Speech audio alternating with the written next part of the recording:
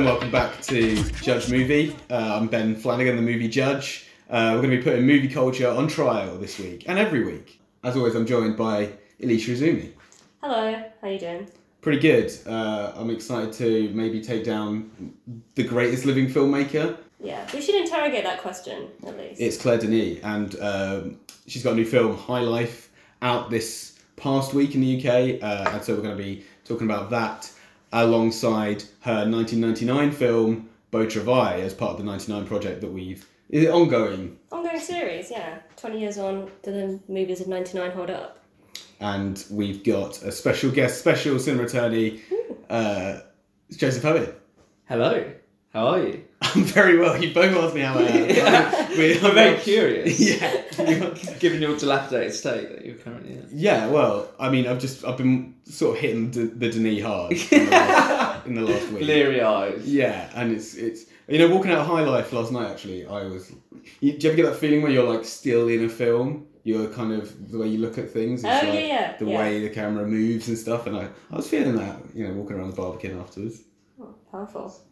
So Joseph, Yes. Claire Denis, tell me about her. Claire Denis. Well, Who is she? Who is she? Well, yes.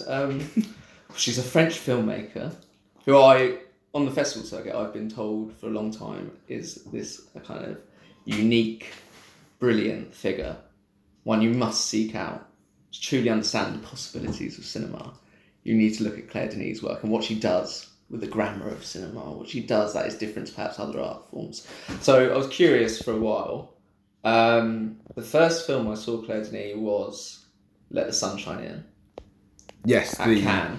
The Juliette Binoche star. Yeah, that's right. And I didn't really have any expectations. The veil of ignorance. I saw it and I thought it was all right. Like I don't think I possessed quite the faculties and the experience to truly kind of give it the credit it deserved. But I remember thinking, yeah, this is interesting. It's all about bourgeois people and their love lives. It was a really way of introducing Denis as a filmmaker. I saw it in this very basic way. I was like, oh, right, it's about the middle classes or something. And that superficially has become seen as like a very light film by her. Maybe because it was certainly marketed in the UK as like rom-com. Yeah. With the poster with Binoche kind of with her arms out, trying to Beaming, let the sun shine in. That's it. And the English translation of that title, it's the French title, I can't remember. It's like a Beau Soleil Intérieur. Yeah, which obviously has a different meaning. Yeah. Let the Sun Shine In seems a lot more kind of definitive and perhaps a bit kind of, I don't know. Yeah, like you're going to reach a state of that sunshine in. Which perhaps isn't that different. But yeah, so that was my first kind of interaction. Then I saw Troubled Every Day thereafter, which again I thought was, I didn't really connect. I thought, what's going on here? It's playing with like some kind of genre tropes. I understand that. This is Denis' kind of singular take on it. Obviously it's like quite, gory and those sorts of things. So I was a bit about it. And then Beau Travail I saw there after that. And that's when it kind of clicked, I think. And obviously this is perhaps, it's more like kind of an exemplar of her filmmaking, perhaps more so than those other films, I don't know. Or whatever that means, I don't know. And obviously which we're going to talk about. And then High Life, most recently, which I can definitely trace connections between Beau Travail and High Life, perhaps in a way that I can't with the other two films. I don't know. People have talked about this link already, haven't they, between Beau Travail? Is it just kind of the regiment of people trapped in one space? The clear difference between Beau Travail and High Life, and I think this is new for Claire Denis in High Life, as well as she's shot in a studio, and it's in this prison environment, whereas obviously Beau Travail, it's set outside and it's still in its way an exceptional space and a prison-like environment, but crucially the way in which High Life is filmed is in this kind of studio, and that does something very different. I don't know, we're going to talk about this, but the ways in which movement and the way in which bodies interact is much different just necessarily within a kind of enclosed space than it is with the landscapes like it is in Beau Travail. And it's people come in from a different, in the Foreign Legion, everyone's opted in some respect to join that I disagree. I think there's an element of duty and Yes, that they certainly. have to be there because there's nothing else. I think that's what makes them similar, that there's all these very young people who are there and it's like their only option, really. They've already reached the end of like whatever they're. And then I suppose the inverse of that is that there's a kind of degree of choice for the prisoners because they're on death row on Earth. Well, even High Life, sorry, Yeah. I should be precise. They're on death row, or they definitely have life sentences at least on Earth, where it's implied. And this was some kind of. It's not really a choice. It's kind of a false choice. Yeah. But they took on the mission. Yeah. They left there. So Andre Benjamin's character, he makes the point, I left my wife and sons, or wife and kids. They were like, what on earth are you doing? Yeah. And he saw that as like a kind of alternative choice. Because it's sort of, there's a suggestion of liberty, I suppose. There's a kind of promise. There'll be an honour because you're serving science. Yeah, It'll be better, heroes. yeah. But then, of course, that turned out to be pretty false. And they the same don't way have any as choice. Beau Travail as well, which has the same kind of thing of like you're going to be serving your country or like the country that you've kind of become patriated with. Yeah. I think another similarity is like with Beau Travail, these French Foreign Legion soldiers are doing these endless drills. They're always just exercising, preparing for doing nothing. Like they don't have a mission, they don't have a job. And I feel like that's a similar theme in High Life. But I don't think that mundanity and pointlessness is conveyed as well as it is in High Life. I got to say, I've much preferred Beau Travail to this new one. I agree with you in terms of thinking it's kind of superior work. In terms of, I mean, that thing about war and the boringness of war and all the kind of the expectation or anticipation of war and it not happening in such a rich theme that has been like sort of kind of been excavated by so many kind of. Well, there was Jarhead, wasn't there? That was like the kind of mainstream version of Beau Travail without any other kind of subtext. But there's something curious. Sorry, there's something curious about really speaking to what you're saying about how it's better represented in Beau Travail. They're kind of there's kind of futility to what they're doing, but it's almost that there's some kind of Sisyphean value to the exercises, to the. Okay. So perhaps you might not find this persuasive. That the exercise, there's some value to them. The kind of obstacle courses, there is a redundancy there, of course, but in High Life, it feels like what they're doing is utterly bleak and pointless. Whereas there seems to be some perhaps Sisyphean value in Beau Travail. Yeah. Perhaps it could actually be just argued the opposite way. I don't know, because they're trying to sustain life, aren't they? In High Life, and that's that transcends. That's something much more worth fighting for than conflict and war.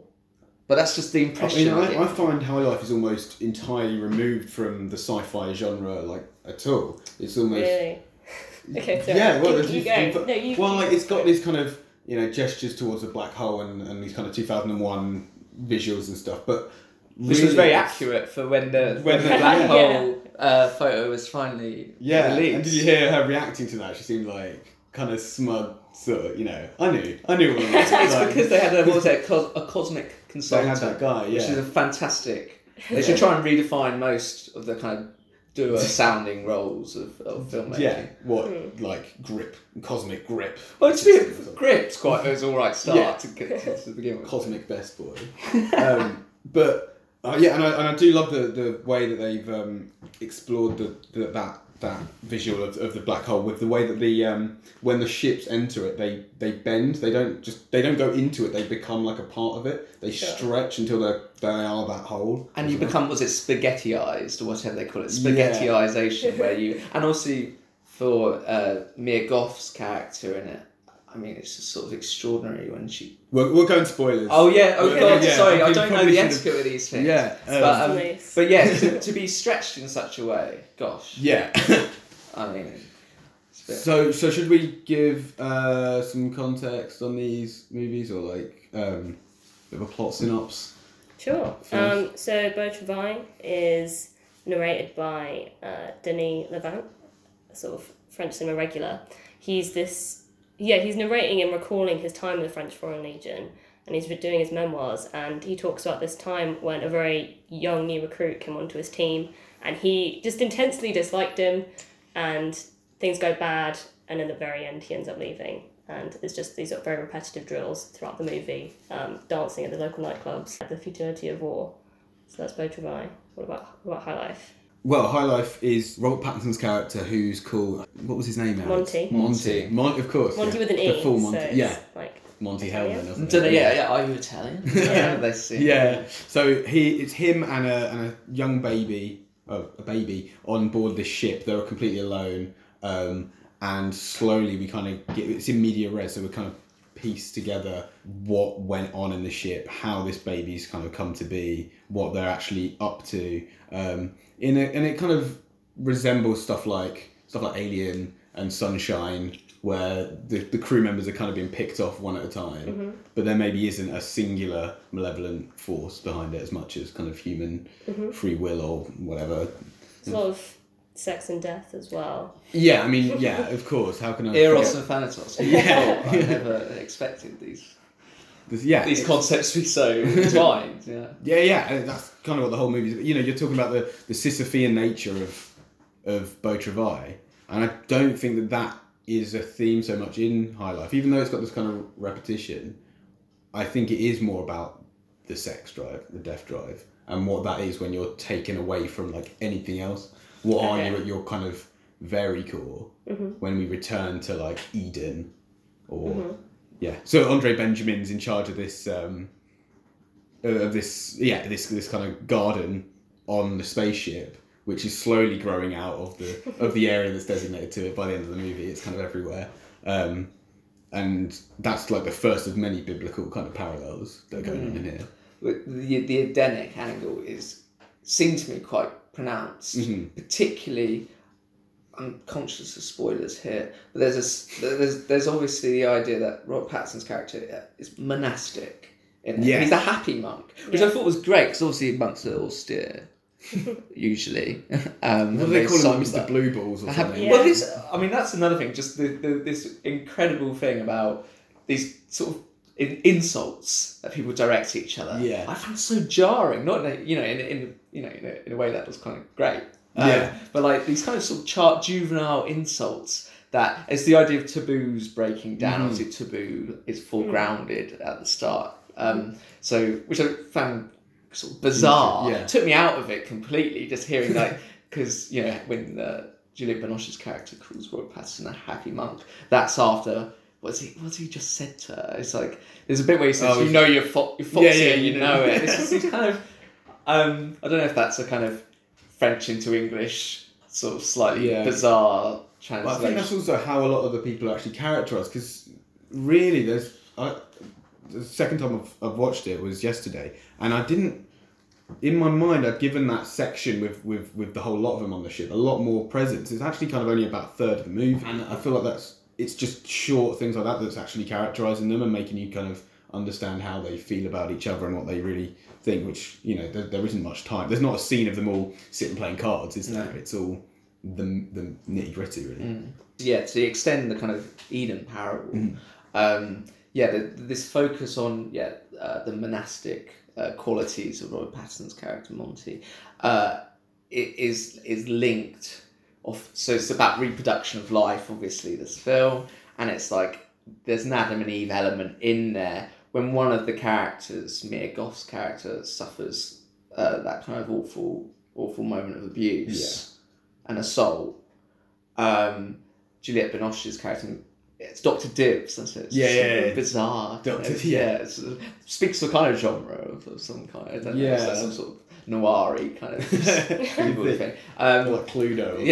But she says to Mia Goth's character, she indicates that it was a struggle, this assault, that she contains some purity in some way, and thus is perfect for the beginning of a new life. And I know I'm being very abstract and coy about this because I don't want to give away too much of the thing, but there's a sense that there's characters in it who are Adam and Eve and who can produce a kind of, this is about rebirth and starting again in some way, which struck me as coming from the Garden of Eden. Yeah, so and Binoche sees herself as a godlike figure, when she's saying like, you're all just petty criminals, but my crime was something above. But actually, spoilers again, but she's killed her children. So is there a kind of thing of like destroying what was before to then create a new life, which she's desperate to do? And then when she's impregnated,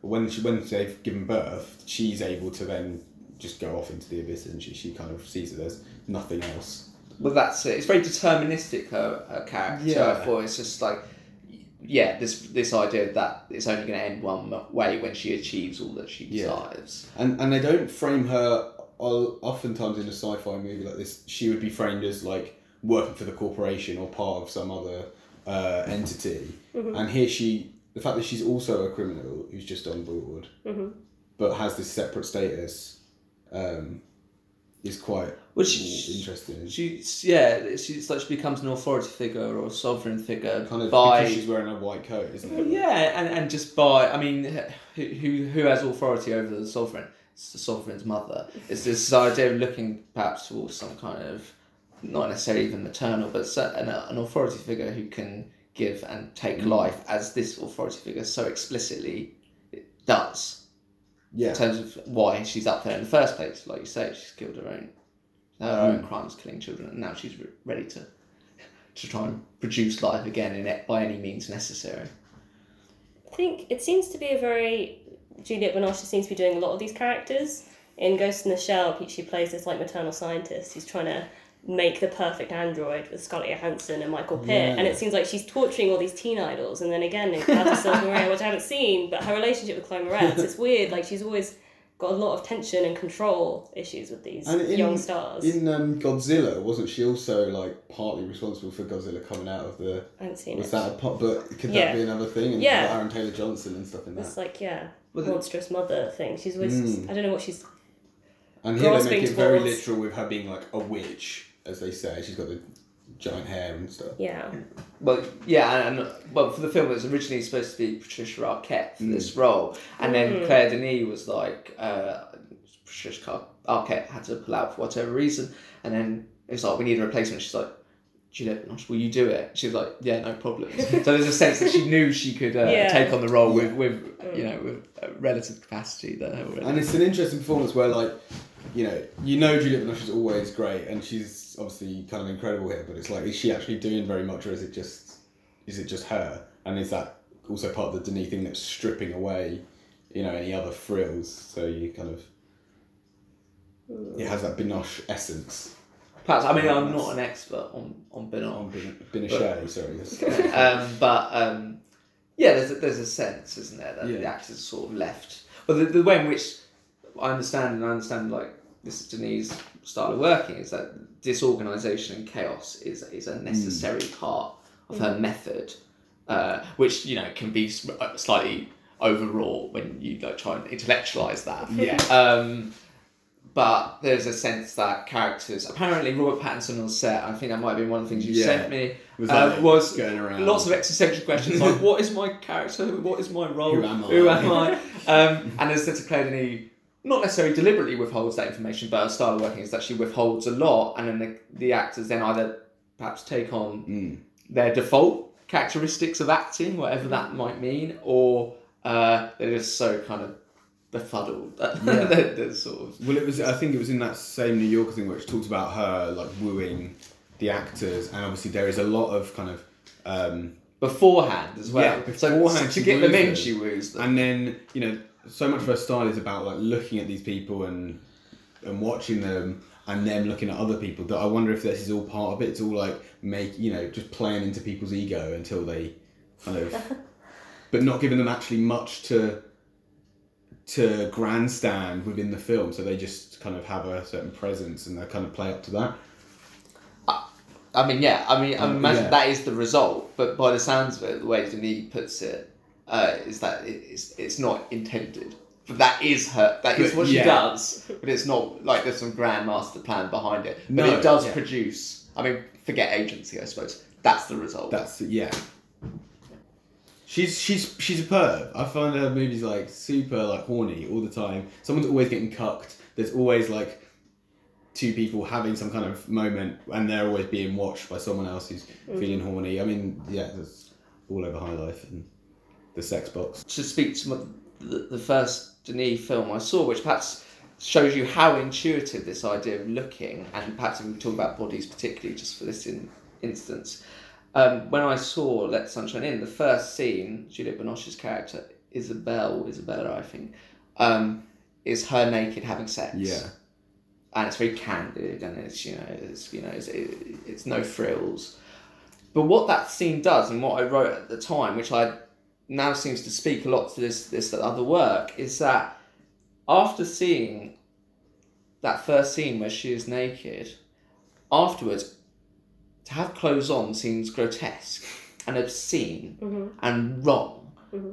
For the rest of the film, every time I saw someone wearing clothes, I thought that is the abnormal. The normality is in this kind of candid look at the body, and I think that's so. Her as a filmmaker looking, she talks about how she's not obsessed with bodies; she's obsessed with beings, and bodies are just a natural part of that obsession with beings. Yeah. So she tries to make that kind of sort of removal in a way, but that was the intuitive response that I had, and I guess speaks a lot perhaps to Beau Travail and just bodies. Like when they're under the beating sun, I expect everyone to be topless, and the ones that are, I go, yes, that makes sense to me. And the few that are wearing a vest still, or the few that are still wearing t-shirts when they're doing their exercise, and I'm thinking, God, what on earth is wrong with you? And that's partly an acknowledgement it's hot in Djibouti, of course, but also I think it's the way, it must be something slightly intangible to my mind about the way she frames these bodies. It kind of makes me repulsed by clothing.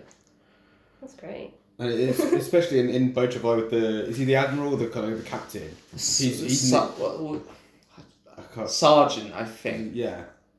Who are we talking about here? What? Denis Lavant or his boss? His boss. His boss. Who's Michel Subor, is that? Yes, that's it, of course, yeah. And he has the same name as in the... what's his name in it? God. He's called Forestier. Yeah, and that's a name there. That he's played before. In The Little Soldier, which is... Yeah. Oh, the second film. But he's always wearing a shirt, and he's very detached from the kind of main emotional journey that a lot of the other characters are going on. And just to talk about shirts quickly, the way he irons, and I'm sure this has been talked about a lot, that black shirt. So this is talking about Denis Lavant's character, who's Galoob. The way he irons that black shirt, it is genuinely one of the most heartbreaking things I've ever seen. Yeah. There's something, it really speaks that idea of trying to present yourself in the most flattering way possible, and for that being utterly futile often. Like when you get ready to go out on a night out, I try and, clean myself up and look as good as I possibly can. Yeah, well, that's it. When I try and do that, and then I go home and I haven't, snogged anyone or anything, you just think, God, that's the most forlorn and tragic thing ever. Yeah. I spent ages trying to, And the framing in those shots is really like flat as well. It's a lot of very cramped kind of spaces, and you kind of feel that introspection there, right? I mean, if we're asked, perhaps we're not being asked to empathise in Denis films. Perhaps that'd be a mistaken thing. I don't know, but I empathise with Galoob in those scenes when otherwise he is kind of the most sort of horrible, disreputable character for the rest of us. In those scenes where I kind of think, God, you and I. Yeah. No, but I think that this is, this levels of sympathy within her work is in part informed by this kind of editing style. When we were talking about the parametric narration, which was something that I found from a David Bordwell quote, and if it's taking lots of different perspectives or different viewpoints from scene to scene, from every time you kind of, when you work out which character is looking, and that's maybe how you're supposed to sympathise, is sympathising with their looking, or sometimes that's kind of subverted as well, then it kind of gives you the ability to sympathise with someone and also kind of find them repulsive in the next scene. And that's a huge journey with Denis Lavant, and his look is so integral to that because he's a weird looking guy, but an amazing mover, an amazing actor. Yes, I think it helps explain perhaps these conflicted feelings that you have towards the character, and the kind of general state of unease you have watching Beau Travail particularly. It's this idea, so with parametric narration, again, I'm such a layman when it comes to this, but the sense of this idea of something being autonomous and unified, as if Denis is in control of what she is doing, And such control breeds the possibility of, rupture and kind of like a solo or something like that. It's like you have this unified whole, and it is so controlled and so sharply composite that you are then allowed within order. That's where disorder is. It's like the classic modernist trope, actually. But and that's why I think the more of her movies you watch, the more rewarding they become. Like, whatever order you watch them in, that doesn't really matter to me. But yeah, you start to notice the rhythms that go across her work. Well, what you're saying like tracks with other Denis films I've seen. I saw US Go Home, and there's this part where a girl, her best friend, her brother at this party, and it's just like very barely any dialogue, but it's just an exchange of looks, and the dynamics just really come through without any dialogue, and it's really heartbreaking how they're all looking at each other and how you know what they want. And I've seen that in all the movies I've seen of hers, but I didn't get that in High Life. Like, I didn't feel that. It really failed in that area for me, like the minimal expression, but you still feel it. I don't think that happened in High Life. And what do we think that's because of the setting? Like the natural, by nature, the innate claustrophobia to a kind of prison studio shot kind of setting, which the kind of landscapes, especially in Beaujolais, they allow. They allow the interaction between the looking and the bodies. Feels like it's occurring with the landscape, and you need that landscape to fully kind of have a kind of satisfactory kind of aesthetic experience to the film, which is perhaps lacking in High Life. I did feel a sense of emptiness coming out of High Life, like as if there was a component of the kind of tableau missing, or there was a component. Yeah.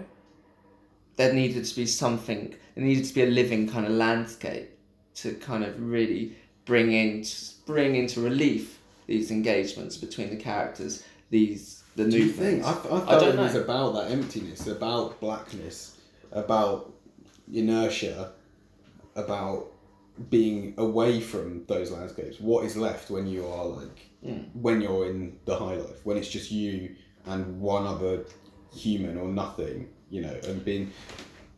And every time anyone's kind of reaching any kind of satisfaction, it's through. They're like blocked by someone else. So when the pregnancy happens, it's her extracting the semen and putting it into Mia Goth, and that creates a baby. Or it's the guy that ends up attacking Mia Goth, masturbating while watching two other people being intimate. Or it's entering the sex box. So there's always something in between. The fuck box. Come on. Sorry. I'm thinking of the Channel 4 show from years ago. So and even entering the black hole at the end as a form of consummation between father and daughter they're fucking through the black hole. They're not. Do you know that it's like bodies are actively kind of separated in some way, even if the end result, or even if your fantasy of the end result is the same. I think the film is theoretically consistent, like you say. It makes sense, but as an experience, I guess I found that was missing. Perhaps that's what isolates High Life in a way from perhaps the other films. Is this sense of the interaction with the landscape is different. Again, this is not a kind of necessarily trying to put value on it and saying it's worse or better because of it, but it is certainly different. I think Ryan Gilbey in his New Statesman piece alludes a lot to the setting being this kind of negative aspect to the film in his viewing experience, which perhaps isn't the case, but it certainly just makes it distinct. For me, it's not the location that is what's hurting the film in High Life. I think that location works really well, and you can see them all interacting with it. I think it's really interesting and cool sci-fi stuff, but I feel it's very underwritten. Like, you talk about Denis Lavant and ironing his shirt, but I feel like there's no item like that in High Life. I feel like they're incredibly underwritten. I don't know who these characters are. Even if they are stripped back, it still feels like ciphers and. I agree, and I wasn't even sure what archetypes they were supposed to be if they were kind of underwritten. You weren't even so. Dr. Dibbs has a love interest in High Life, so to speak. So yeah, played by Lars Eidinger. And he's. I think I read after the fact is the captain of the ship. Oh yeah, I didn't get that at all. I mean, I don't know if that's just a misreading or whatever, but I did not get that at all. And often I found that coming out, and I spoke about it with the person I went with, Sarah, and I said to her, it's what were each of these people doing? What was their role in the film? What was their purpose? And it's not necessarily that has to be kind of outline, but you kind of thought if a few of them went, I wouldn't have probably noticed much of the difference at do all. you think And you have there's- like, I don't know, so I mean you had that kind of wise sage, the woman who's like this kind of who was The supposed pilot. to go and fly Yeah. into Yeah, the black she's hole. the pilot, which I didn't really Yes. understand at all. Yeah, there's a bit where Robert Pattinson's character goes, you're an expert pilot or something along those lines. It's like, oh gosh, like. But do you think that Botravai characterises the entire squad anymore? Because to me, it's still only maybe 3 or 4 players in that. No, that's right, but it makes sense. But right, it sounds like a useless thing because they're it's a group of men at a conflict. Whereas it feels like they are particularised in High Life. They all have bits of dialogue. Yeah. They all there's enough, and this is actually I think Botravai is so satisfying in lots of ways, but it pretty much does away with exposition. Pretty much, not entirely. Like the bits of narration, voiceover, and the like offer exposition. So it goes for it. Yeah. It goes for the elliptical images. It goes for the type of storytelling, the grammar. It has its own terminology. Whereas I feel with High Life, I don't know why necessarily this is the case. It feels like it does the same sort of elliptical images. It does that same kind of logical storytelling where we've got to ourselves as viewers try and piece together what's going on. And your brain's doing a particular type of working when you're watching a Denis film. And I think it does that. But then it has these bizarre moments of exposition as well. And you're talking about the guy on the train. Well, the guy on the train, and I read the piece about how people were telling to Claire Denis, you should get rid of that scene. And she's like, I wanted to keep it. Fuck you all. Which I think fair enough. She acknowledges that this scene seems anomalous and seems bizarre. And like when I came out being all clever and smart, I was like, what's the point of that scene? I felt it was quite useful just to have one scene of a guy saying this is what's going on, and it kind of took me back to like the start of something like Solaris, where you have just this ton of exposition at the start, and you're like, well, I'm just watching some old guy on a TV screen like saying what's going on, and you could have got rid of that and just started with it all in space, but it's like something of Earth, something of what they are missing, even if it's not directly their experience. I think it's perhaps just to one's expectations, and I think when I was watching it, I was like, this has pretenses to be a formal, unified work of art, and then to have these kind of jarring bits of exposition in it, for me, just from that expectation of trying to watch something unified and formal, and you're committing to a type of storytelling. Like when you read a novel, you adapt to the writer's style, and you adapt to the way in which they present events. If you read like a Virginia Woolf novel after reading, a Sally Rooney novel, your brain's got to do 20 different things to kind of get into that flow of storytelling. I felt with Claire Denis, I was being set up in a certain way, i.e. to not have exposition. I'm not saying this is bad. No, but I'm saying this is what you're saying, what we're talking about, parametric narration. I'm accidentally highlighting this. Yeah, where you can commit so much that when you break it, it takes you out of the storyline, but maybe it's for a point. Well, that's it, and I think perhaps the insults as well, and that scene on the train with the professor, just to clarify, this is where the professor is saying they're never coming back. Yeah. The people into space. Yeah, so you have to throw mates into prison is cruel, they don't have a choice, etc. And we don't see these, and it's like a journalist interviewing, we don't see either of these people again. And, by some conventional metrics, you're going, what the hell is this? What is the point of this? This is bizarre, there's no need for it, just cut it. However, what you're saying, perhaps this is Denis working, you can't stop, And I wondered if there was something significant about putting it on a train, and that as being like a very earthbound form of transport, right, where you're going across the earth, whereas this box, well, they are in a fuck box in space, is just floating, and it doesn't seem to have a direction. And there's a death knell on the train, isn't there? Exactly. The sound of it. Yeah, and you see Mia Goth and her like cronies on the train she has a flashback and she's like reaching to the stars. I loved all the stuff on Well, there. I don't know. I kind of was impressed or liked the sort of grainy way that those scenes were shot. Apparently, it was shot in Poland as well. A lot of those swamp scenes. Okay, yeah. So that's where the Polish money came from. I don't know. what did we think of the way in which I don't actually understand the technical elements of film at all, so you're going to have to fill this in for me if needs be. But they were shot differently, those scenes, Yes, weren't they? yeah. I think they were all shot on different film stocks. Which is what and that's to indicate memory, I suppose, in a quite easy Yeah. way. And it's the idea that memory and perception are coterminous. Like we cannot distinguish between the two. Is it like, and that's the one way. In which Film stock is for a lot of people associated with something feeling more tactile or more realistic, or because they're on Earth. And Yeah. It's like okay. And digital is associated with a sterile kind of look, and so. But to me, it really brought to mind like Stalker. You know how that has a completely different look when they're inside the zone Yeah. compared to outside. And I felt like that's kind of what she was going for. I love the shot of the child Pattinson just dropping the rock into the bottom of a well, and I think that's matched with something from space. So it's like it's matched with him dropping the spanner into space, and it's this like the infinite in the kind of earthly everyday object. Yeah, and the film has that kind of formal unity. So obviously we have the Eden, the garden at the start. You have the shot down the ladder. It's quite a prominent shot down the ladder to show the kind of prison environment, or like this is like the kind of metonym for the prison environment, and that comes at the end of the film as well. So again, this is what's speaking to my idea of this as a kind of like quite conscious formal artwork, piece of art, and then these kind of moments of rupture between which we're perhaps theorising as parametric narration. I mean, I'm so uncertain when I'm saying. I've never said parametric narration. Like sort of mere fold. But but I mean, I found that quote was talking about Ozu, and if Denis has this kind of affinity with Ozu to such an extent, and I don't know enough about Ozu's work.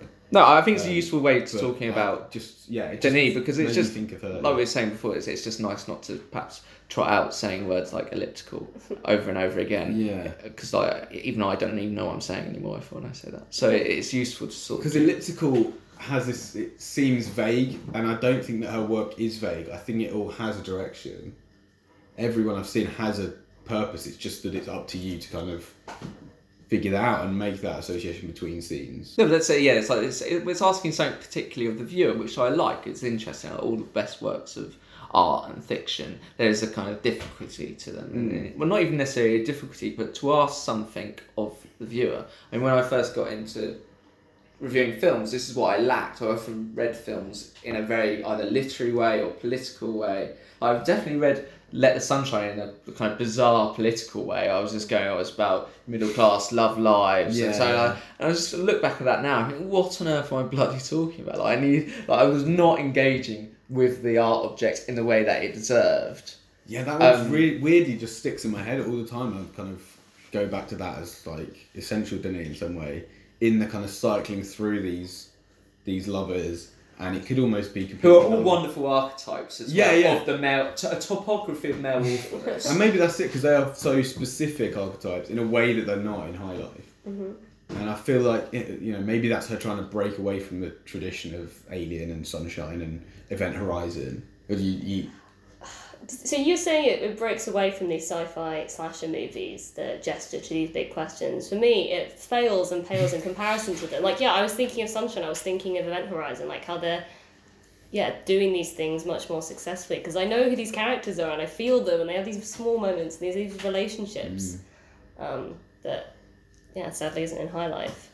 So is that, even if you look at it as just being like a Robert Pattinson experience, you feel that even he is a protagonist or some kind of cipher through which to view it, even he kind of falls down as a...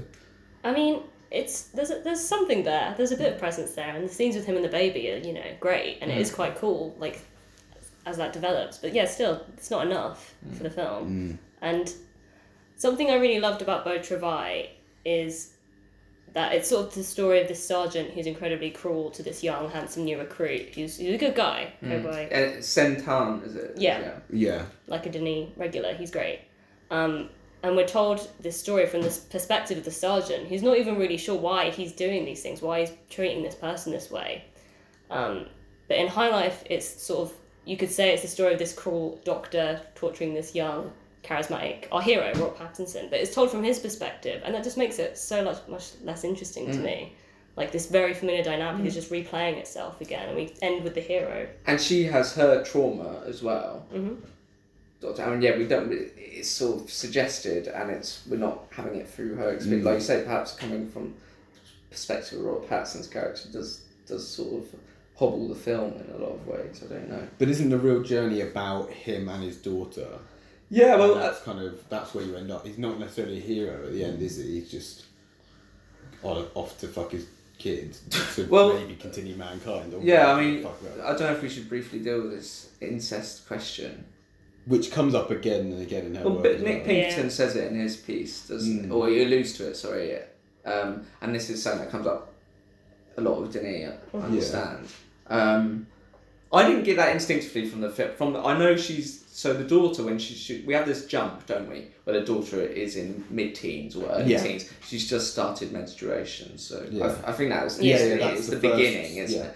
Well, it's definitely framed as such. Yeah. And she's sharing a bed. Again, spoilers, I don't know. She's sharing a bed with Monty, Robert Pattinson's character. I assumed that if you grow up and all your formative years are spent on a spaceship, you're going to be slightly kind of, reduced or fucked up in some way. You probably are going to stay with your parent in bed a long time. I mean, I read it as that in my naivety, in my innocent naivety, I read it as just a kind of natural byproduct. That's kind of. Well, this is it now with this reading. I sort of see, but and it sets it up by. I think there's a very long or significant shot of Binochet, and then it cuts to the top of the daughter's head and him stroking the head. So it almost makes you think that it's him stroking Binoche, and then he's waking up from sleep. So it's like, has he been dreaming about her? And it's his daughter there, and that's kind of not it. And then later on, right at the end, she says, "Do I look like my mother?" And it's like, well, she looks like Juliette Binoche. She doesn't look like Mia Goth. Do you think that's a thread of the thing? Well, I don't know what they were trying to say, but that was because he's looking at her going, "You don't look like your mother." Okay. And I was like, I couldn't. Well, maybe that's a misreading, but I couldn't. Oh, interesting. I hadn't thought of that. Okay. I did love that scene in a way at the end where he comes back from outside from space and he's like in the kind of decontamination unit and he's speaking to his teenage daughter. You just never see her mouth move in this conversation. You just see her eyes just peering over. I just thought that was quite curious. No idea really what it meant, but I found it like a curious. Like the dialogue they were actually speaking again. Perhaps talking to like the way it's written. I was kind of like, he was like, "You don't understand cruelty." He says this kind of very dramatic statement because obviously he knows cruelty and dogs are a motif that is quite foregrounded obviously at the end. So. Yeah, I mean, I suppose what I'm kind of interested in is bringing it onto like a kind of thematic event. So cruelty is explicit there, but to bring it back to Beau Travail, but perhaps links High Life as well is envy, and I really like talking about envy. That's your angle. It's embarrassingly is my angle. Like envy, I find fascinating. So obviously, originally in the Billy Budd, the text on which obviously Beau Travail is based. Envy is this agency. As when you're trying to analyse a literary text, you're always like, where is the agency? It starts with Macbeth. You're trying to locate what's his agency, and it goes on for all literature thereafter. Galoob, played by Denis Lavant in Beau Travail, is Claggart in Billy Budd. Right. Mm-hmm. And Claggart, like Galoob, is like kind of not wholly evil figure, but ultimately leads to it causes Billy Budd, who is the figure of Saint-Anne in so they each correspond to one another. Yeah. So Captain Vere in Billy Budd corresponds to Forestier, and Lavant. They all correspond. So the three main characters of Beau Travail correspond to the three main characters of Billy Budd. In Melville's take on it, envy is quite explicit. Mm-hmm. It's still quite subtle. It's Melville after all. He must be quite good at presenting these things. But this is what Bochevai does so wonderfully, I think, is that it really does create more of an ambiguity around the envy. That's what perhaps cinema as a medium can do that literature can't, in terms of the way in which it presents images, it presents looking. But yeah, envy as a sin is a fascinating one. So, cause out of all the sins, it arguably is the worst of all, because Sends you green. it sends you green. The thing is about envy is that you necessarily want to possess something, whereas other sins like pride, or greed, or gluttony, or whatever, you normally have something and you're trying to guard it, keep it for yourself. Whereas envy, there's a necessary impotence to it. You don't have something and you want to take from something. Because jealousy, obviously being distinct from envy, jealousy being you have something and someone takes it for you. Like someone new is going out with your girlfriend or boyfriend. Is that what jealousy? Okay. Yeah, so jealousy is necessarily a sense of losing something. something. Envy is a sense of wanting to possess something that you don't have. So that state of, not having something is kind of crucial and makes it kind of distinct. It's the most one which people are most embarrassed to articulate, I think. You don't want to tell people you're envious. It really kind of undermines you in some way. And that perhaps speaks to why, for Galoob particularly, he represses it so much, and that's what creates such a kind of this sort of event where he sends off Centane, or like he creates the conditions from which Centane is going to be sent away and then not find his way back. And I just find, thematically speaking, envy just absolutely like a brilliant thing to try and depict cinematically, because it is the looks, and it is the thing that it. So obviously we've talked. This is very obvious, but like Bochevai is an impressionistic retelling of Billy Budd. However, it does retain one key element: the idea that Centane, just like Billy Budd, is a foundling. I.e., he was just he was just in the Storks sort of carrier, and this idea of him being found, it suggests that's what also impresses the sergeant or Forestier in Bochevai. It's this idea, God, and you are as you are, witty, charismatic, handsome, and a foundling. It's just and it adds to his purity, and it feeds, even if not explicitly, into the envy of Galoob, and why he would go to such measures to such an extent. So, and what we see that as well, we see it so explicitly because obviously, like you say, Denis Lavant is a very unique looking man. I wouldn't even say ugly. No, but he's unique looking sexy, and different. And in such circumstances, when you have someone who's conventionally handsome, i.e. Centane, you can imagine the sort of feelings that it invokes. And you are doing that all yourself when you watch Bochevai, I find. Yeah. And that's why it's such a wonderful film, because you are just doing all of that. So the film presents these images and you are just looking into their interiority and you are seeing all manner of demons. But that's interesting, isn't it? Because you're saying it's like, in a way, it's doing the work for you, or at least it's guiding you so specifically that you don't have to really, in a way that High Life you are kind of saying, what is this trying to say? And but there's such a logic to her images. It's there, and that's what you adapt to. That's what you adapt to. And again, that's probably speaks to this parametric narrative sort of framework, is this idea that when the ruptures come, that's what makes them so disconcerting, because there is a logic to her images. In High Life, for example, when Monty is chucking off all the dead inmates at the start, chucking them off into the abyss off the ship, you just see him chucking them off, and in your head you're going, I guarantee the next shot is going to be all of them in repose.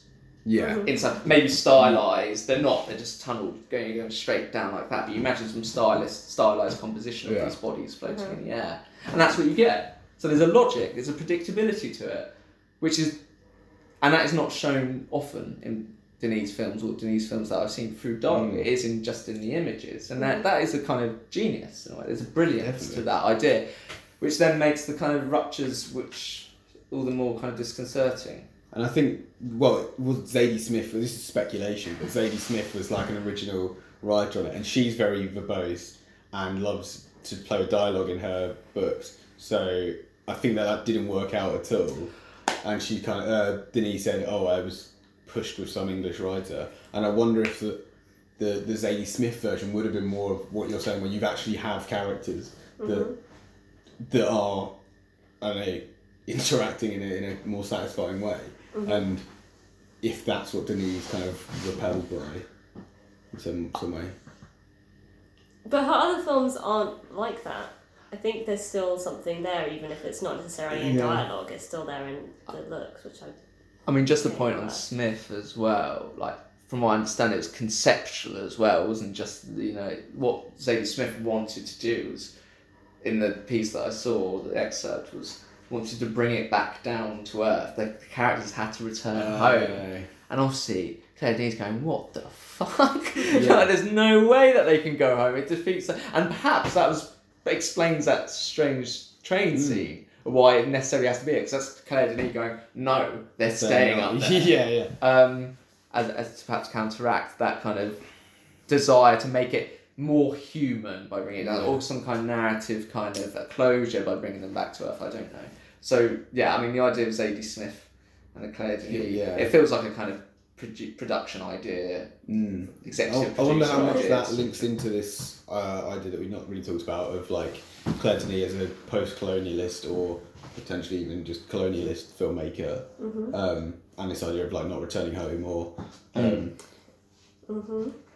No, I just like the sound of that. Where are you going with that? Well, I struggle to find, because I think that's a very predominant theme in a lot of her work, is directly addressing her upbringing in Djibouti as the daughter of a colonial sergeant, and so I couldn't find that in High Life very much. And my closest take was, talking about mass incarceration and what that might say, but. In this kind of America, if she's transposing it to America, this is an American film, really. I mean, there is that kind of, I thought, awkward piece of dialogue, but perhaps necessary, where Andre Benjamin's character, there is, someone dies on the ship, it's a black character, and he goes, even in space, the black ones, die first, or words to that effect. That's like the most Hollywood line. Well, yeah, I mean, you kind of, again, it's Claire Denis working in mysterious ways that I don't fully comprehend, but I just thought that was bizarre, because it seemed apparent to me that'd be that's the suggestion. I think I've read an interview with her where she said they didn't have that line, and then people were like, the producer said, in America you can't have the black guy die first. Like, it's sensitive in a way that... and she said that was just mad, that was that very interesting, that anxiety. That does make sense. Yeah. But it is a line that kind of jumps out, doesn't it? But yes, so to characterise this debate about... I mean, this becomes... So Denis has this unique background. She is the daughter of... I don't know what to describe. An officer. They're not ambassadors, but they were sort of officers. Yeah, closer to military. And that was Djibouti, or different parts of that kind of area of Africa, perhaps. So obviously there's a lot built into that, just from who she is as a person, and whether that then permits her to be able to film with a courtesy this, that setting of Djibouti particularly. Let's talk about it with regards to Boat, or whether that's still quite dubious, politically speaking. Or not. I mean, obviously there is immediately a class and wealth element to it. Yes. Presumably quite a comfortable, affluent upbringing, even before we get to the race element, which is of course she addresses that quite directly in White Material, which is about that's set in an unnamed African nation where there's a civil war breaks out and these white plantation owners refuse to leave, even though because they're just like, well, this is where we've lived and this is where we've grown up, so why should we leave? And suddenly all of the people in the neighbourhood that were her friends, you see the kind of actual distance between them. So I know you referred to a tweet in the materials before that had someone saying, I can't remember their name. Yeah, that was, I think she's called Little Chopped Cheese. Okay, and she's saying, the tweet was words to the effect, I think. Someone please write about the colonial gaze that's dripping off her work, bro. Yeah, which is fair enough. So there's a sense that perhaps in the rush to praise Claire Denis as a great filmmaker, and particularly now, it's the idea female or women filmmakers should be kind of really emphasised in terms of their ability. And if we're looking for women filmmakers, Claire Denis has got to be up there as some sort of like kind of I don't know, some symbol of the way in which inclusivity should work in terms of filmmaking. It sounded very mealy mouthed, you know what I'm getting at. And then I suppose that tweet's going, great, okay, Lord Claire Denis we like, but you can't admit these kind of what would be called problematic politics of it. I mean, I have to admit, when I came out of High Life, my friend Sarah, she hadn't seen any other Claire Denis films, and I was saying about Beau Travail, and I was saying, yes, it's brilliant. I preferred it to High Life. It's a brilliant film. I think it encapsulates perhaps what Claire Denis is doing as an artist or a filmmaker. And I sort of made the point, which I think is perhaps very dubious, that the way in which Denis depicts Djibouti and the local people in Djibouti in that film, I thought was very generous. Well, not even generous. I mean, that's even a bad word to start with. But it did not. I thought it frames them in such a way in Beau Travail that they're always there, and we see from their perspective, we see them looking at the. Yes, there's that particular shot of the club, and as all the soldiers enter with their little hats on, and that's kind of quite emphasised as being and it does study them, and it does objectify them as any kind of sort of filmmaker would do, but there's a sense that they have autonomy and stuff, but it's not condescending. I don't think. The thing I'd say is that they exist aside from what's going on, and then they're sometimes framed. But it doesn't feel like a token. It feels like kind of integral to how we should be viewing the main unit of analysis, i.e. these soldiers. When they speak, it's not subtitled. I don't know that, but obviously when it's in French, all the French codes. So there's a kind of something going on there with like a kind of othering. I made the point that they seem to exist as another part of the landscape, and they are included. They're not omitted.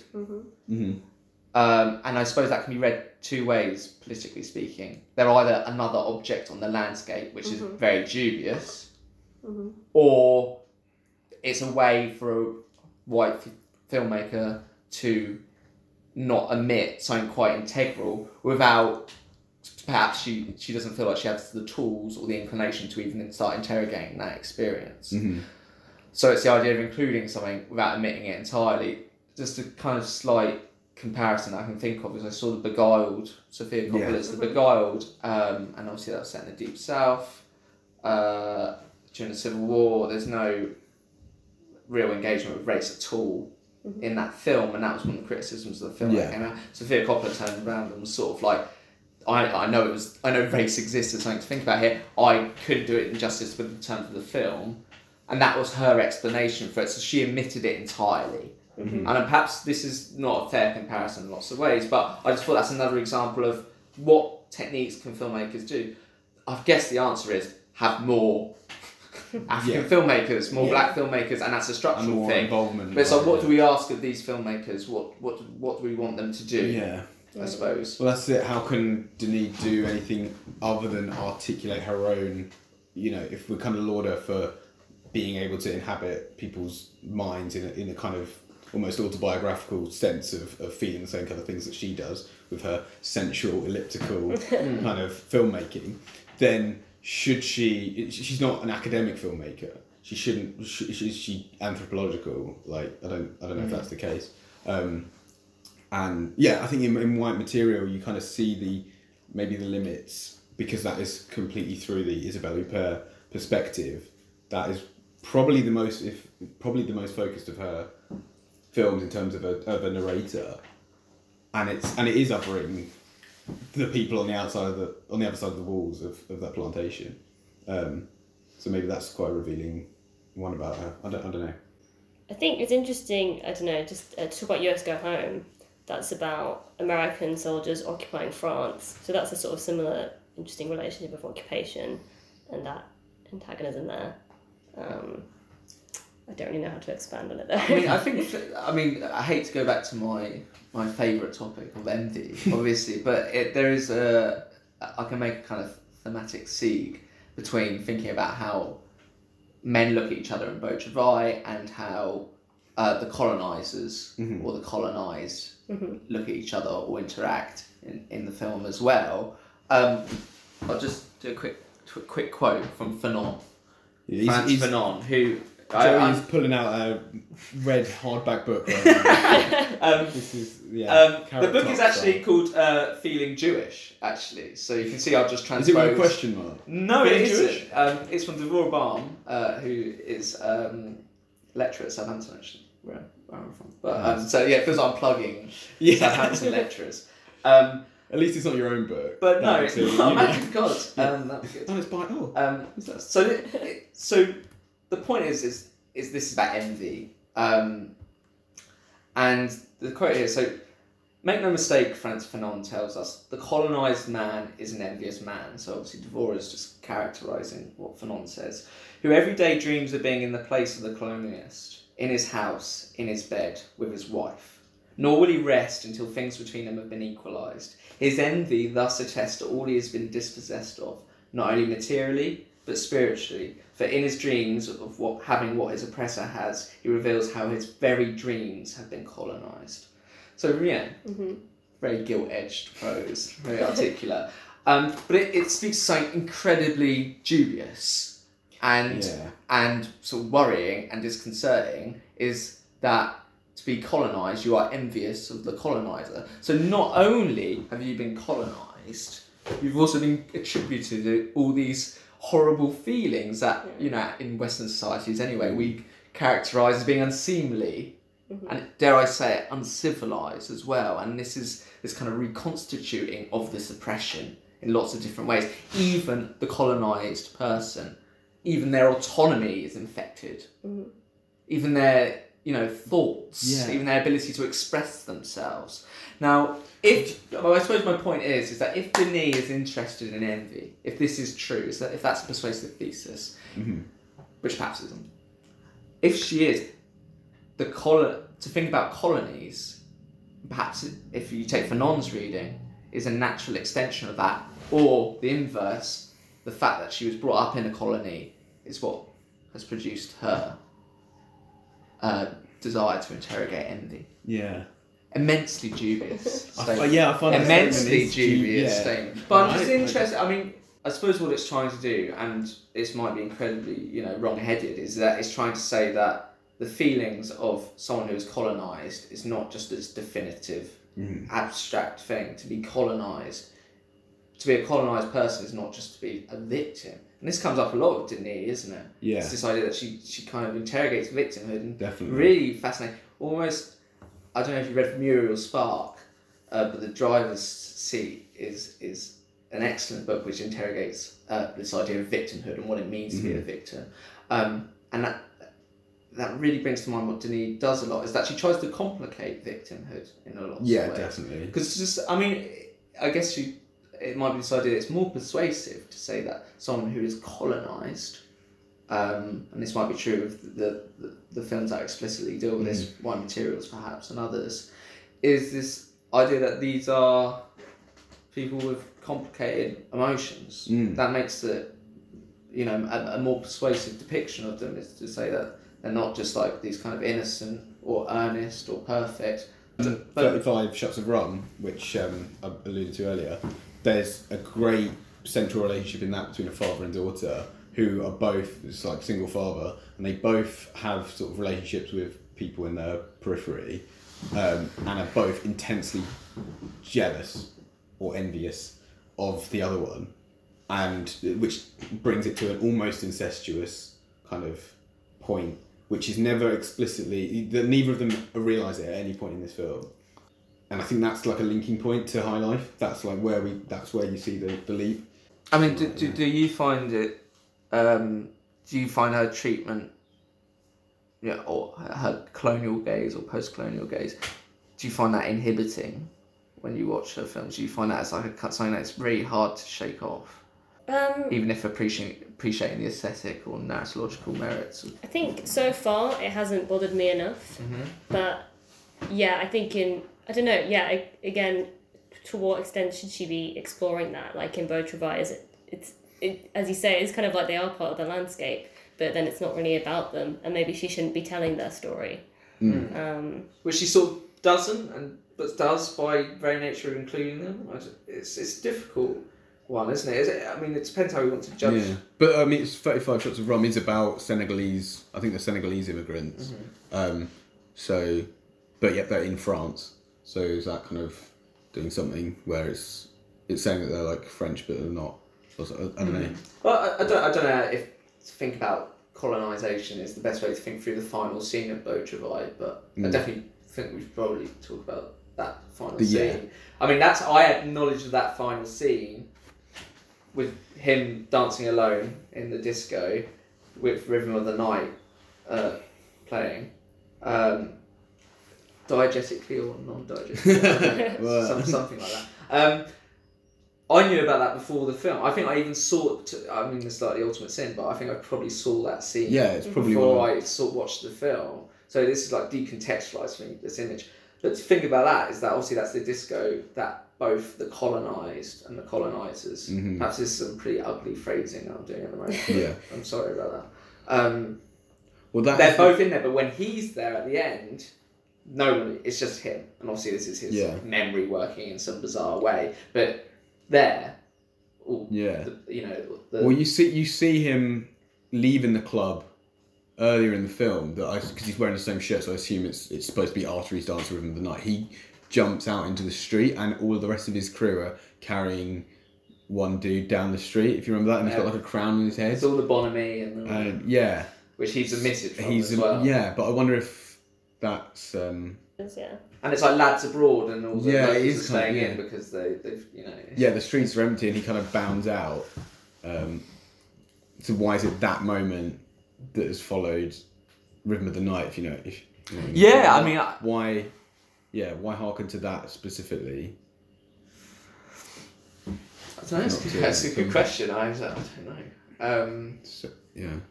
But I mean, I can't speak to it in terms of thinking about kind of colonial gazes. I mean, what I would say is just that scene is just focus on that scene, particularly the last scene. It is so visceral, and it is taken on so much kind of cultural sort of capital. It's the spectacle of it seems to be so. Like when at that IFFR masterclass. Yeah. That Claire Denis did, when she mentioned Ripple of the Night, there was like a ripple of joy in the crowd. It's very much, become attached to it. So what do we think it is about that scene? Is it kind of pure unexpectedness, or is it something else going on there? Just the marriage of this cheesy music, song and this quite profound. I mean, do we empathise with Galoob in that last scene? Like, is he being very self-regarding and sort of, because he's very like swanning around? Is it pathetic, or is it something that quite understandable and worthy? There's something about his kind of stare, right, when he's there alone, and you see him watching like no one, watching this kind of like fantasy that's like before him, and that's what you've been doing throughout the movie is watching these people. Well, yeah, and another way to read it perhaps is the final articulation, or it's the final break from the repression of envy. But this is it. I know, but like this is it. It's so but it's sort of mannered as well. It's bizarre. It's mannered and it's uninhibited. It's kind of controlled, but it's also this sense of kind of it being unleashed. When he finally becomes unleashed. Yeah, but even then there's a performance to it which is very particular. So I find it a curious scene in lots of ways. I mean, you just in terms of pieces, just quickly on whether like what's good and bad to write about High Life. I would just make it quick. But Jessica Kiang's piece on High Life, which was done at a festival, I understand, is brilliant. I would say, and it sounds like you sounded like you were about to say. No, it's absolutely brilliant. Yeah. Just from the perspective of doing a review at a festival is super hard, and I've said before about how I can't make any kind of great thematic or critical kind of interpretations. Well, some people can, and it's what Jessica Kiang does in this review, and it's very elegantly written. It talks, it kind of treats High Life, High Life as this, it's about sci-fi. So the expectation about thinking about sci-fi is physics, thinking about space, it's about how physics works. But of course, Claire Denis doesn't focus on physics. It's about juices, and fluids, it's biology, and the way in which Jessica Kiang writes about this, I just thought was brilliant. And it's a great way about writing a review at a festival. I think you just go, this is my thesis, and I'm going to go for it, and it's persuasive. She's the best first look reviewer, I think. I aspire to even get anywhere near. Her Suspiria review from Venice, I think it was great. And she did a really good one for First Man as well. So maybe the galactic stuff is something that speaks to her in some way. But that was an example of a really great piece written to deadline. Yeah. On High Life. In terms of bad pieces, thinking about Claire Denis films, I have to look at academia, I think, in a way, because I was looking up, researching Billy Budd to Beau Travail pieces about the relationship between the text, Billy Budd, and the film, and what it had in common and not, which was my instinct as a kind of literary scholar, or student, I should say, probably, in between. It's what was the links between the texts, and I was designing to, and which sort of reduces, and this is the point, quite a lot, obviously, of cinema. Yeah, just makes it so literal. And Claire Denis as well. But there was I saw a kind of an abstract for a symposium or something, or an essay thing, which was just the way in which Melville's text appears in Denis' film is bizarre. It's bizarre. And that often speaks, and I do this lots as well, treating cinematic items or objects, films, that's what they call it, as literary text, and then being kind of bemused when it doesn't conform to my literary framework of interpretation. And I feel to read Claire Denis films, and that's what makes Claire Denis quite vital in so many ways, I think, is that it's a kind of pure exponent of cinema. All the trite phrasing now is coming out. You can tell I'm a literary scholar who's just seen one film. But that's it. And I feel weirdly, those bad pieces show what cinema can offer. Mm-hmm.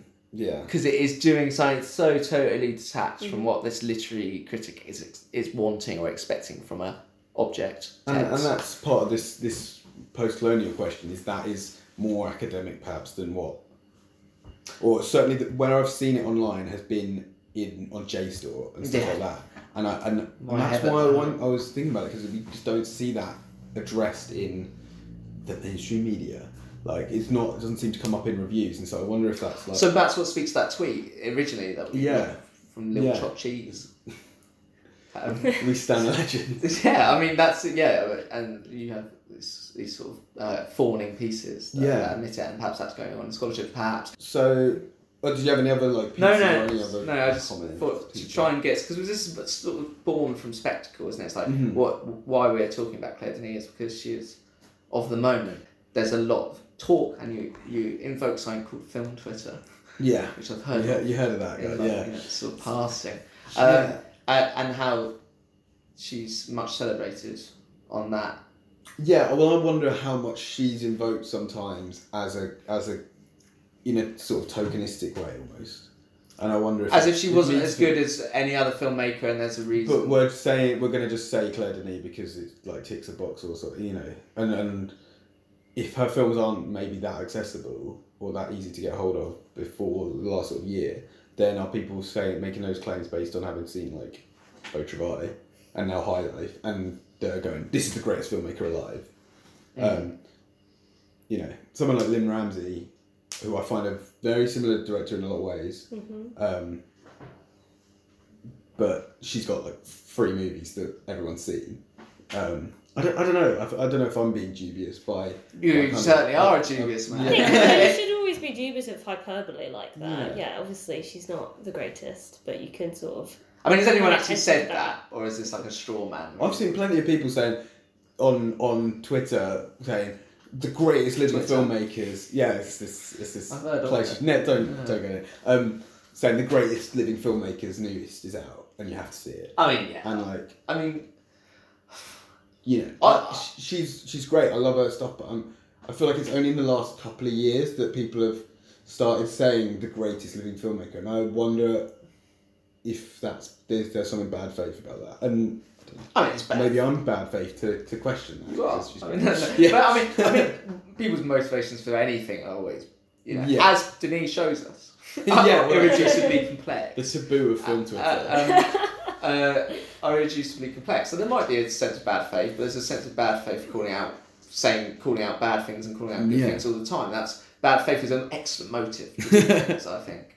I don't claim enough cinematic knowledge to position Denis anywhere in the canon, but I will say that her films, and seeing Beau Travail, for example, and I'd put that as the exemplar for me, like, I felt this is something I have not been exposed to elsewhere, and vital, and it made me think about things in ways that I wouldn't otherwise, which is a criteria for which to judge it. But the sense of her being put on a pedestal is kind of understandable. If there is a dearth of women filmmakers, you expect the ones that have made it through and managed to make films to be lauded, and that makes sense. Oh, absolutely. Like, I mean,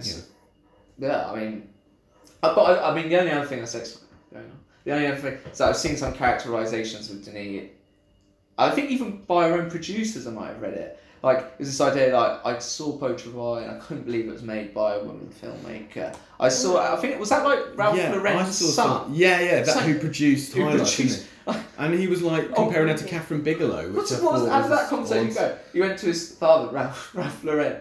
What am I going to do when I grow up? And he went, do you want to be a producer? Yeah. And he went, yeah, and then it just happened. Like, what on earth? No, I'm sure he's great. But no idea. But like, I don't know if there's that thing is like, and does that then speak to the idea that women filmmakers who succeed have to adopt masculine traits, whatever that means, to then get there? Like, because you hear that about like Catherine Bigelow or someone, don't you? Yeah. So the successful female directors, or women directors, I should say females, bizarre word. Women directors are the ones that adopt masculine. Is that some narrative that goes in, and then perhaps the idea to claim Denis in a certain way? Well, about sensuous framing to talk about even comparing them as if I just said I find Lynn Ramsey similar to Claire Denis, like that's dubious as well, because it's like why those two? I think Ralph Lauren Jr.'s comment says more about him than it does about Claire Denis. Like, he's seeing the masculine in it. For me, it felt incredibly feminine, and that's what's unique about that film, and what makes it such a great war movie is that it's got this female perspective on how she looks at the boys and the men and what she's bringing to it. And like, it's in all her films. I find that kind of refreshing. No one said the female gaze on this podcast yet. So another gaze I will say is fucking great. Like, periodical magazine. Oh right, yeah. Another gaze, like the writing and the editing on it. They class. So just on itself, but yeah, I mean, so it feels like I'm plugging a lot of stuff in a very sort of coy, underhand way. Well, to link that in with the post-colonial stuff, I've read that part of the thing, which is this kind of, it speaks to this kind of knotty, gnarly question, is that it's a white woman looking at black men, and that's like a perspective that we need to interrogate, which Beau Travail is there, I suppose, but I mean, is offering a kind of marginalised gaze to a marginalised group of a different kind of what goes on there? There's such, in terms of the hierarchy and power structures there, it's beyond my comprehension, unsurprisingly, to try and to negotiate that labyrinth. But I mean, they're worthy questions. It's just what you do to it, and is that white female gaze so unique and particular towards a black body, it would not exist anywhere else. I mean, and that's the product is the films that we get. Mm-hmm.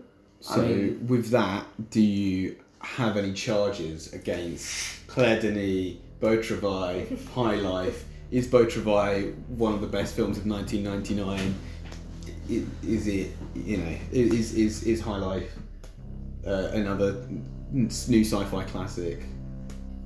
I guess my charge, this is going to be convoluted, is that I'm disappointed in High Life because I so loved her other works, and she's failed to really bring something personal and cool to sci-fi. I feel like she's failed at that, so I'm a little disappointed in High Life. So what's the charge? High Life is not good enough. Crimes again. Crimes against High Life. Would I defend her of that charge? No. I mean, I suppose I'd agree in a, from the perspective from which you're coming. I think Beau Travail is a superior film, which I guess you do to High Life, whatever that means. Just the experience that I had.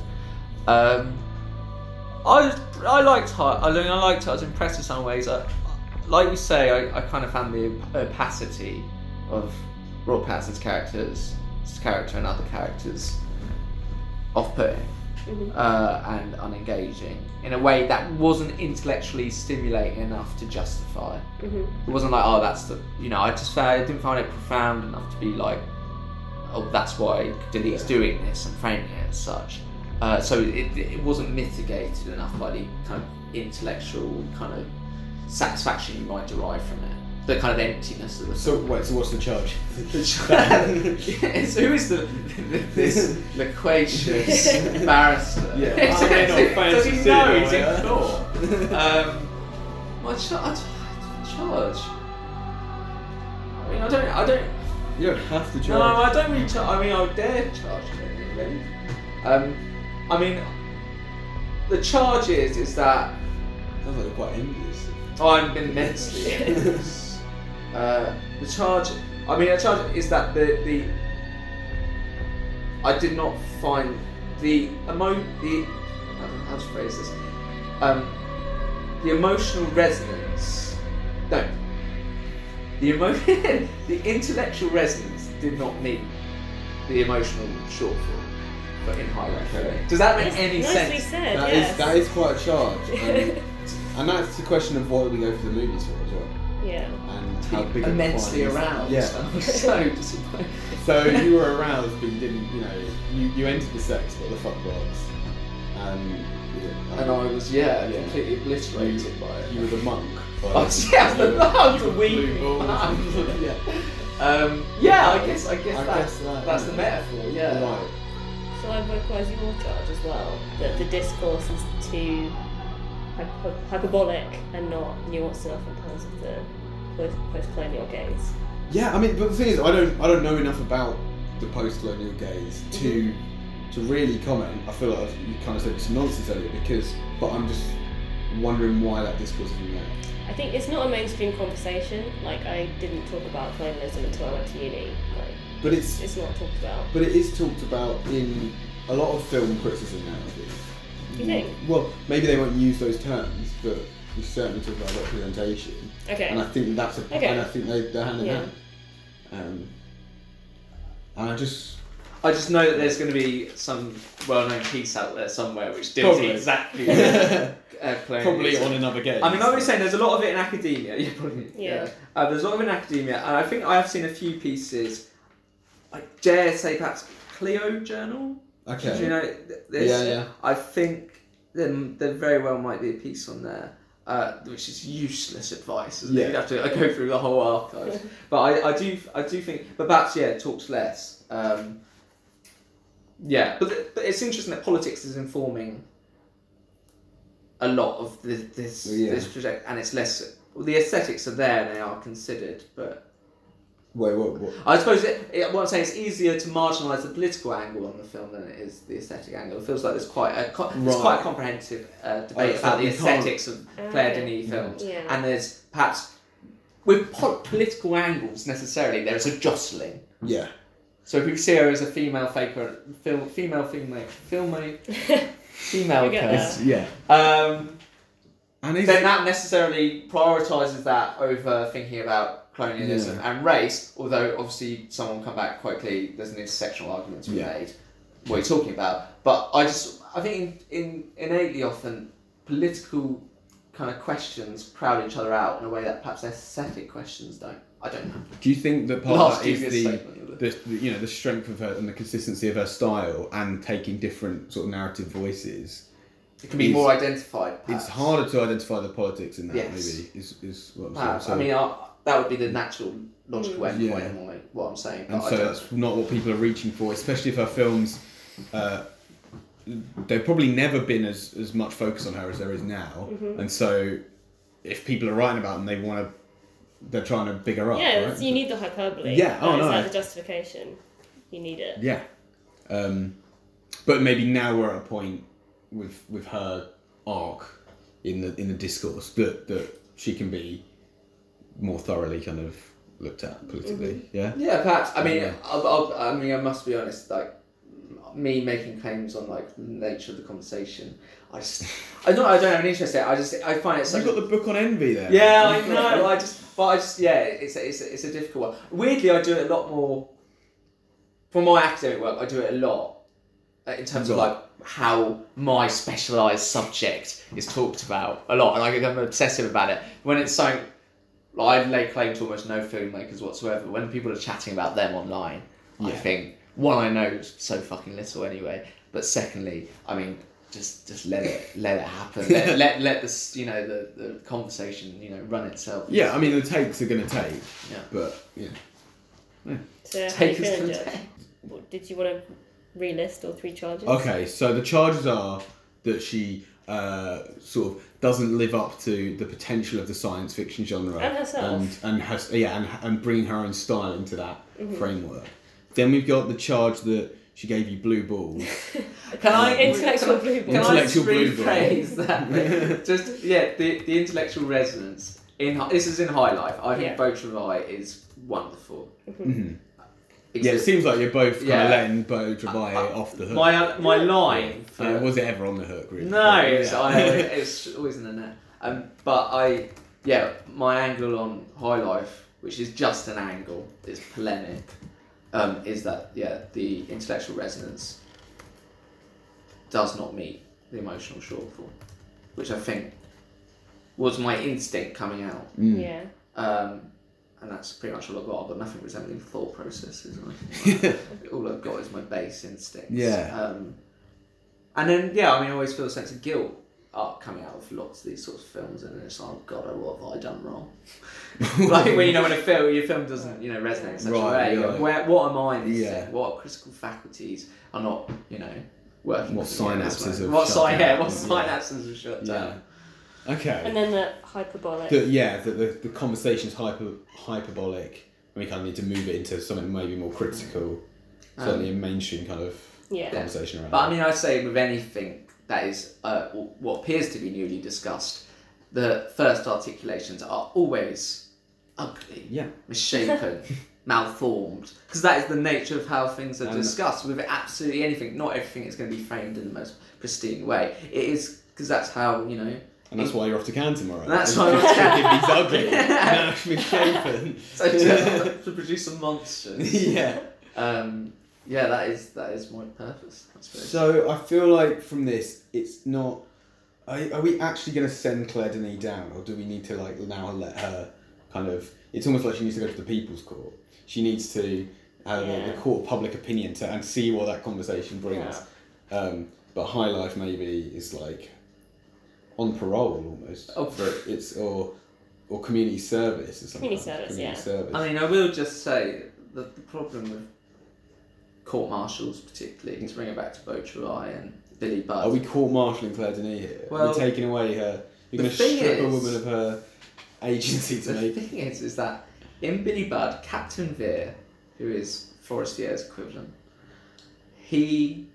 after Billy Budd shoots Claggett, so Gloop dies in Billy Budd. Oh, really? Yeah. Interesting. So, because Billy Budd can't articulate himself, because what Claggett does is he accuses Billy Budd of, trying to cause mutiny on the ship and the like.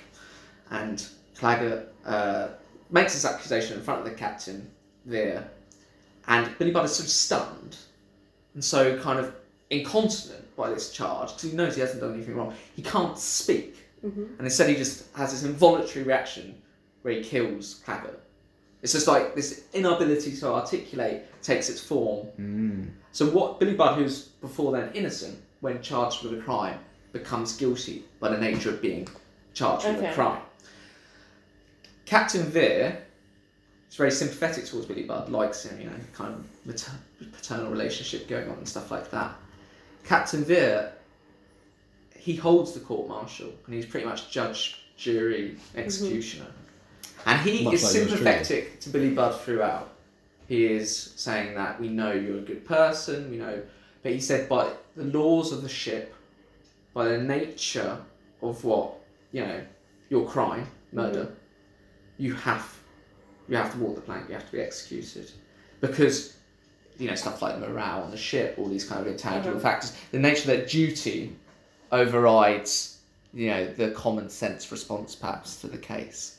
So I suppose if we then transpose this quite overwrought metaphor to the court of public opinion on Denis, is that we'd be careful that even, the most kind of well-meaning and ardent defenders might have a pernicious kind of result. So, the ways in which we talk about Claire Denis, even if we laud her, it might end up with the wrong answer. Ooh. What the fuck does that mean? And I'm willing to leave it so vague. But... Okay. So, did you want to talk about Madeline's Madeline? Yeah, let's take a break. So, got a lot to chew over for the judge. The judge is like, stop. I mean, this is an audio medium, but he's like, lying back, completely, debilitated. I'm like the soldiers when they've been doing the yoga. Yes. They're like, sort of leery eyed. I cannot, in good conscience, send Claire Denis to the clink. I can't make her walk the gangplank. No. Hearing your arguments, I feel like we need to reprimand her, or not her. Well, maybe. I always need to reprimand. I fucking love High Life, so it's quite hard for me to go. No, I mean you can't reprimand. It's just. Are her crimes reprimandable? Is it? No, I mean this is right. I mean, on the questions of race, I could not even begin. We've tried. I'll perfect every word that's coming out of my mouth is useless. So I can't even begin. I mean, it would be a opportunistic charge on my behalf. But from the sounds of it, a lot of people are fucking fuming about it.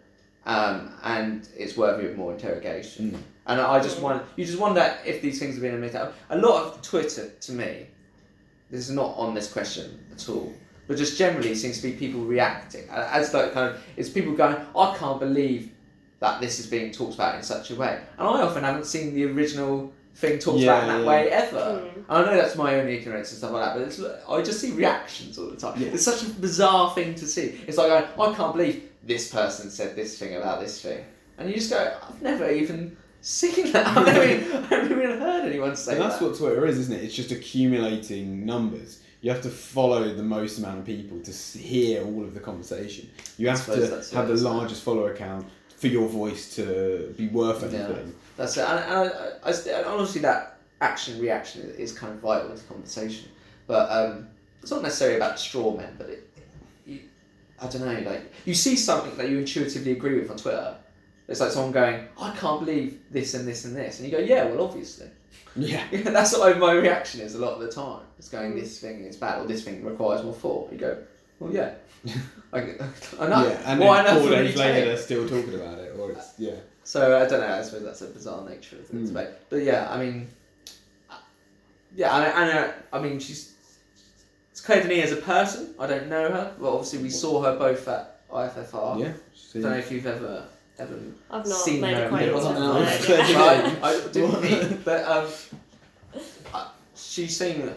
She was just intensely curious. Yeah. And just had this kind of, sort of, I don't know. She's kind of unrelentingly articulate. I found even in her second language. Have you heard her being interviewed by Ryan Johnson on the A24 podcast? I haven't. That is hilarious to check out, because obviously he's Star Wars director, and he's got this kind of film taste and film indie cred. But they have this weird conversation where he just asks her about like the cameras that she uses, and she's clearly not interested in that. She's interested in the themes and the things that are going on in the movie, and she just keeps shutting him down. It's, to try and work out the things with filmmakers is bizarre. I remember first year at Cannes, I got sent to interview Takashi Miike. Oh yeah. Obviously, I knew fuck all Did about you swat up on his 100-odd films? No, well this is it. I just went. I saw the film Blade of the Immortal, and I just went. It was something about like kind of death cults and moral ambiguities surrounding death cults. So I went, what's going on in your film about, in terms of revenge and when is it morally justifiable? And he just went, I wouldn't even think that cerebrally about it, mate. Sort of, to paraphrase. Yeah. And I was like, oh, I'm sort of crossing off the other sort of over interpretation that I've written on my notepad. And then the geezer next to me just goes, Takashi Miike, what's your favourite sword? And he goes, what a question. What a question that is. Oh, God, this geezer's cracked over here. And then they were like waxing lyrical about swords for about half hour. I was just going, Great. I've got equipped quite clearly to take part in this discussion. So, yeah, in terms of like the question to I mean, I feel like Denis is a nice inverse perhaps of that. The technical elements she's less interested in. Just the themes. It's about ideas, isn't it? This is it. I mean, I don't know. There's two types of cinema critics. There's ones who are interested in the technical aspects and ones that are interested in the idea. What, never the twain Never should meet. the two for me. And obviously the good side of the ideas side. And obviously the evil, nerdy side, the technical side. And apparently they exist in tandem. Yeah.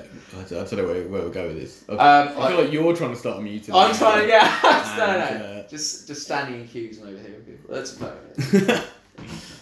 no, it's fun. I have to say something about the state. Alright, so what we're doing with Denis, so she's off the hook.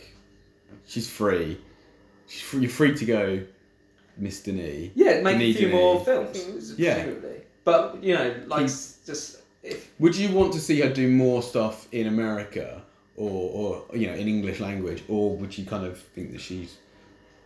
Well, I guess it'd get more funding, wouldn't it, if she did more of those projects, kind of Western-backed projects or European or American-backed projects. And does that then mean better films and more a fuller realisation of her vision? I don't know. Perhaps it does, and that would be good. But from High Life, I imagine you're more dubious about it than I am. Well, I think she should give it another shot.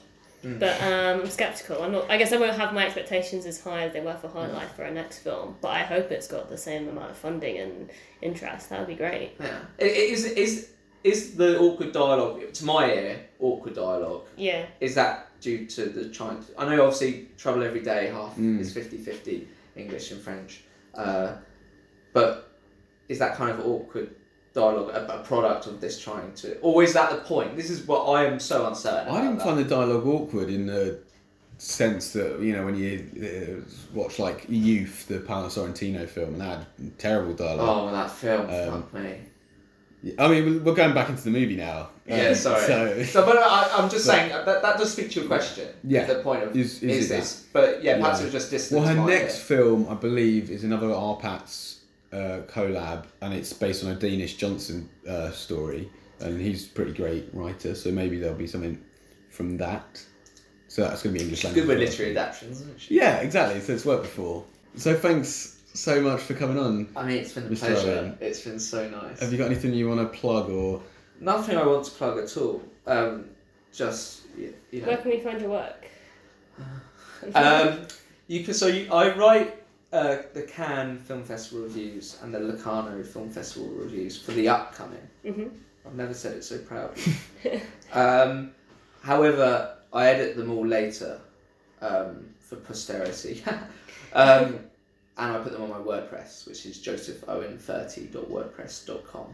It's very humble, as you imagine, but the prose is a bit tighter than the kind of mad sort of scrawls that happens at festivals. So that would be the place to go. They are, superficial but readable sometimes. The only other thing is that I want well wishes and good luck for finishing my PhD, because that's what I need right now. Is that around the corner? Well, the aim is to finish by October. If my supervisor listens to this, she's pissing herself laughing at this point. But yeah, I'm so it's the last stretch, and that's on a guy called Carl Schmitt, who's a political theorist. And what's the title? Schmitt, Modernism, Sovereignty, the 3 units of analysis. Perfect. So it's bringing Schmitt's theories of sovereignty, seeing how they're rendered or articulated in avant-garde art and modernist literature. That's it, basically. I've got a title recommendation. Please. Life is Schmitt. Life and is then Schmitt. you die. About Schmitt, mate. About Schmitt, yeah. But yeah, Schmidt's been recuperated without going too much into it. Cut the Schmidt. Sorry. But cut the Schmidt. Yeah, without cut the Schmidt. Schmidt has been recuperated. He is the go-to explainer for modern political phenomena these days. With our ruptured world. He is used as the queasy intellectual justification for all the nasty, neo-fascistic and totalitarian impulses of Western politics at the moment. I think part of that reason is because his theory of politics is seen as ontological. It says something about us as people, and he has been put on this pedestal in a lot of ways. Because of this seduction, because he was a Nazi, so there's always this queasy seduction about, he was a Nazi, but wasn't he clever? To explain political phenomena, but also partly because he's by his own kind of characterisation, his is a theory of politics, and that therefore has some truth value and meaning. And my argument is that actually his thought is informed by innumerable aesthetic cravings. That can be, brought into relief by looking at all the nice books and all the nice art, and thinking through things like Cubism, Futurism, Dada, Surrealism, and then people like Woolf, Faulkner, Beckett. You can do all these things to re-articulate sovereignty and speak to Schmidt in interesting ways. Maybe you should do an audiobook version of the PhD. You should read it. Do you think that would be fucking awful? That would be the most driest, dullest. The whole first section is the question of the aesthetic. Can you fucking imagine? So just well wishes for that, and that's pretty much it. Yeah, nearly there. Yeah. That's it. Yeah. And I got a couple pieces on playlist, obviously, from IFFR. Yeah, is there a Twitter or something? It's Twitter, yeah. So it's Twitter. What's that? Joseph. So it's Joseph Owen 30. So perfect. That's it. And Joseph Owen 30. Find your work. And you can find me. Cool. Yeah, we'll link to all that in that's the very show kind. notes. It's been wonderful having you. That's so very kind It's of you. been fun. I've really enjoyed it. It's nice to be able to try and formulate ideas on the spot, which to be dubious, and yet still hear them come out of your mouth.